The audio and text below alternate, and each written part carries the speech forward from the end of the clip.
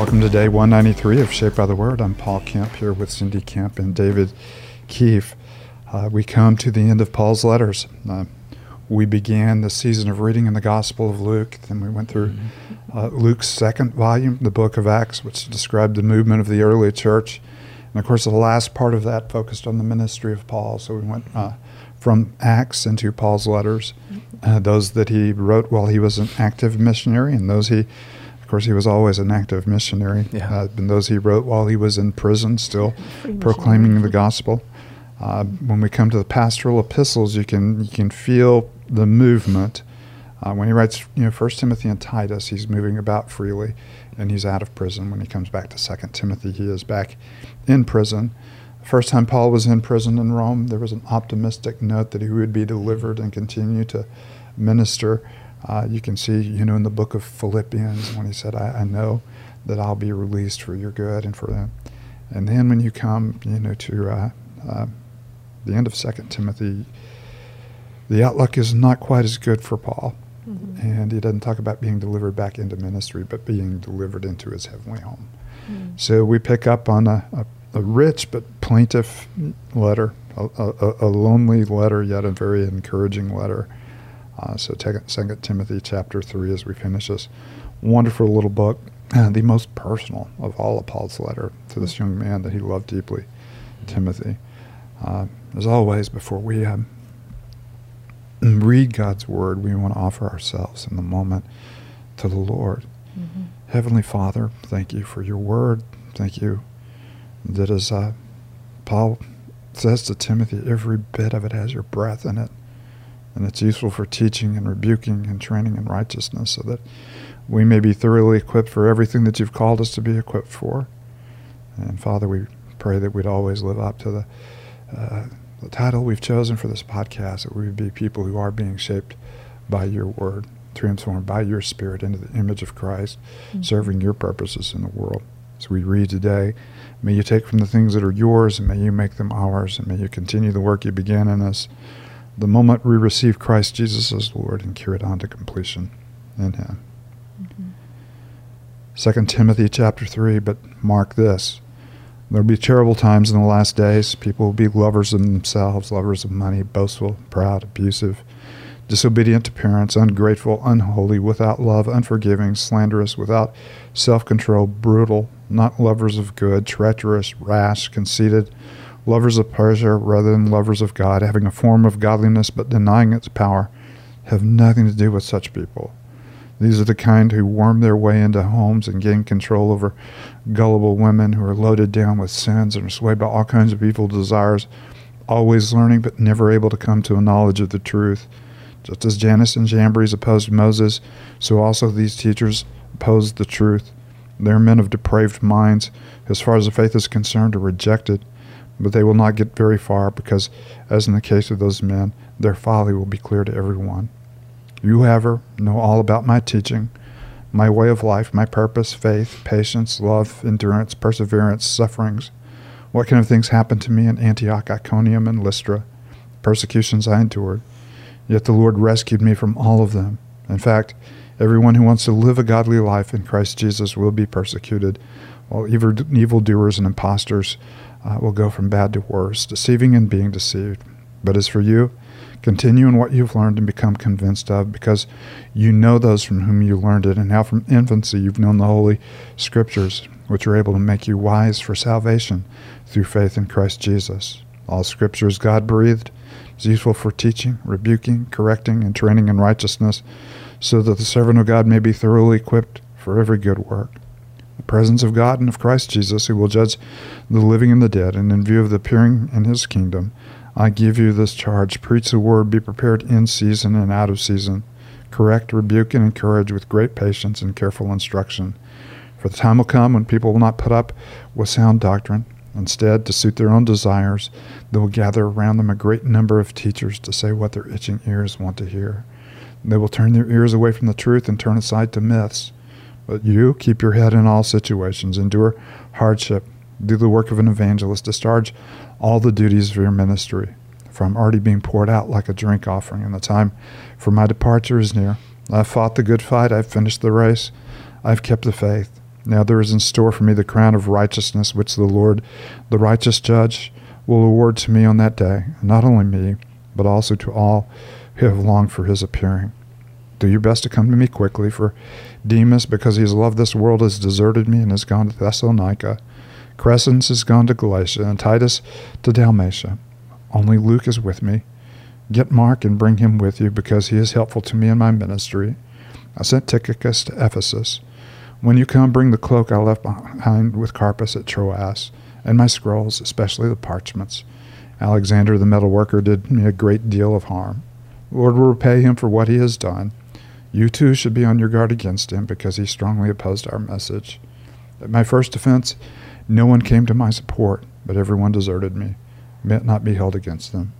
But the Lord stood at my side and gave me strength, so that through me the message might be fully proclaimed, and all the Gentiles might hear it. And I was delivered from the lion's mouth. The Lord will rescue me from every evil attack, and will bring me safely to his heavenly kingdom. To him be glory forever and ever. Amen. Greet Priscilla and Aquila, and the household of Onesiphorus. Erastus stayed in Corinth, and I left Trophimus sick in Miletus. Do your best to get here before winter. Eubulus greets you.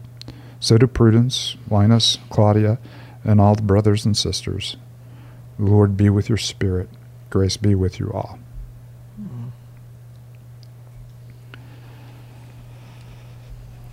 Nice piece of writing. Mm-hmm.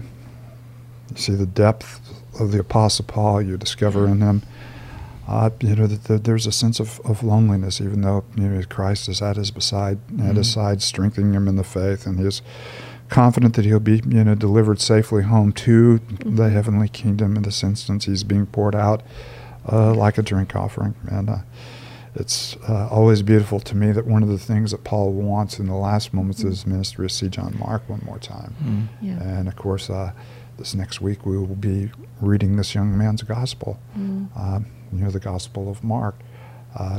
Mark was a guy who went on, a missionary journey, the first missionary journey with Paul and Barnabas, and in the middle of it he kind of flaked out, and Paul strongly opposed him ever going with him again. But somewhere along the way, the reconciliation has taken place, and not only has reconciliation taken place, he said, I really, really need him, and I really want to see him. And there's about 30 years time from this initial incident to where we are right now. But you see his longing for the people that have been close to him. And I love this. He also says, "Bring me my books, please, my jacket. Please bring me my books." Love to have a jacket, and love to have the books. Try to get here before winter. It sounds like. Yeah. So. That and of course that even has kind of a nice literary feel to it, because this is the winter of Paul's life. It is, and he will be not in house arrest, it appears, but in a cold, dank, dark dungeon, in chains, longing to refresh himself in the Word through the parchments. Evidently, he was not able to grab his clothes or anything when he was arrested. In Troas, and brought, and he will be executed in short time, through Emperor Nero. So this is his final word. There kind of feels like a rhythm too that Paul has, that he's exhorting and kind of telling.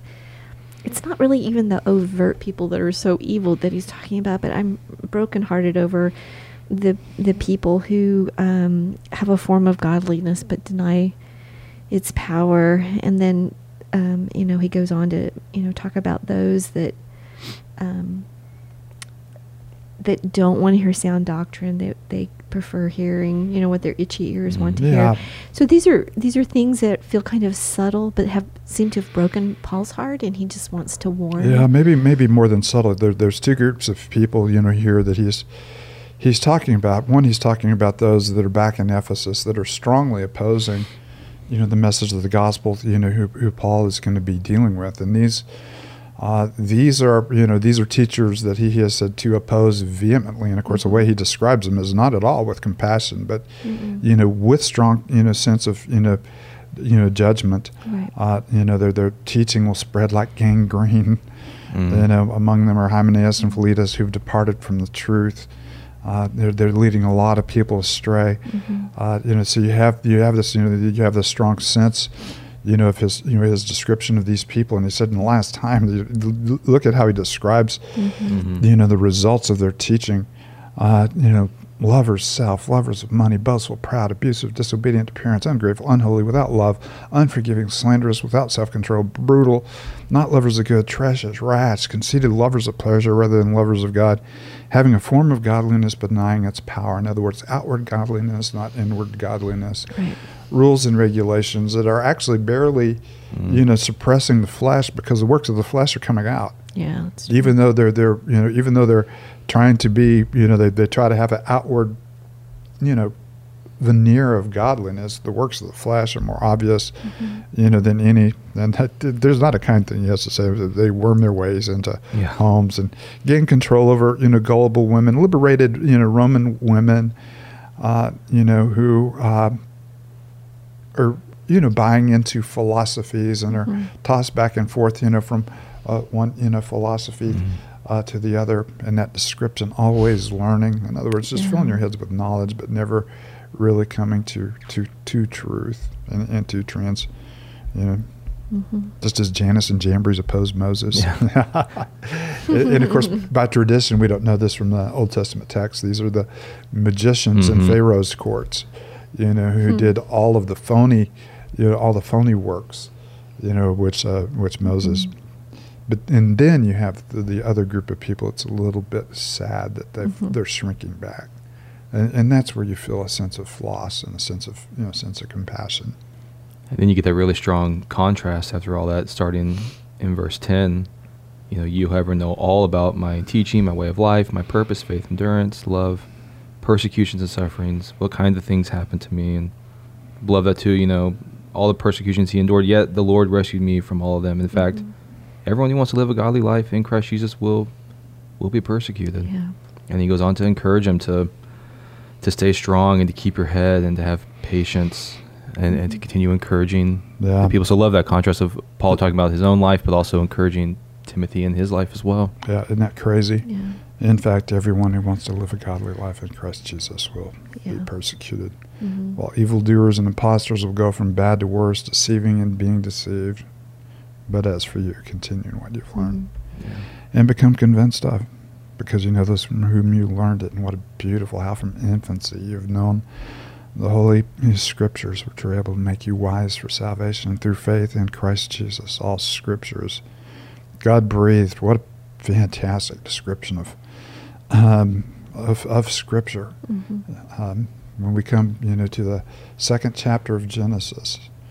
When you have described in more detail how God takes from the dust of the earth and forms a man, and he breathes into him and he becomes a living being. In the same way, he's breathing into Scripture, which makes it living and which helps it accomplish its purposes. So it builds us up. It teaches us things we don't know. It kind of gets in our face and rebukes us. It sends us back on the path, and it tells us how to be, how to be righteous, not in our own works, but by the power of the Holy Spirit, and so that we may fulfill the purposes of God, that men and women of God may be thoroughly equipped for every good work. And just it's a beautiful description of God's Word, and it's also a great reminder of why we need to be in the Word and being shaped by the Word, and obviously the things that can't happen when we're not in the Word, like when we're not in the Word, we can't be taught or rebuked or corrected or made thoroughly equipped for every good work. And so just really enjoy the reminder of the intimacy of the believer and the Word of God and the connection. Really deep. And as you've already pointed out, Cindy, get here before winter. I need my coat and I need my books, and I'm ready for God, who will escort me into his heavenly kingdom. And I'm already being poured out, as a drink offering. So this is the final word from the pen of the Apostle Paul. And he's passing the ministry on, and it's a ministry that is built on the work of the Holy Spirit and the depths of the gospel, the redemption that we have in Christ Jesus. It's a ministry that is based on the Word of God and the transforming character, of God's Word as it's built into the lives of, reliable men and women who are to carry it on to the next generation to be fully equipped by His Word. Mm-hmm. And Cindy, do you mind closing us with a word of prayer? I don't. Father, these just feel like such heavy words from Paul. And yet, numerous times, Father, he has said that he is confident that you have delivered and that you will continue. And Father, what a hope. And we know that we don't pursue the gospel and the things of Christ in vain. That, Father, that you are our deliverer, and we thank you for that. So whatever it is today, Father, that we need your deliverance from, may you do that in a way, Father, that you receive the glory and the honor. And Father, that we just live in awe of who you are. It's in Christ's name we pray. Amen.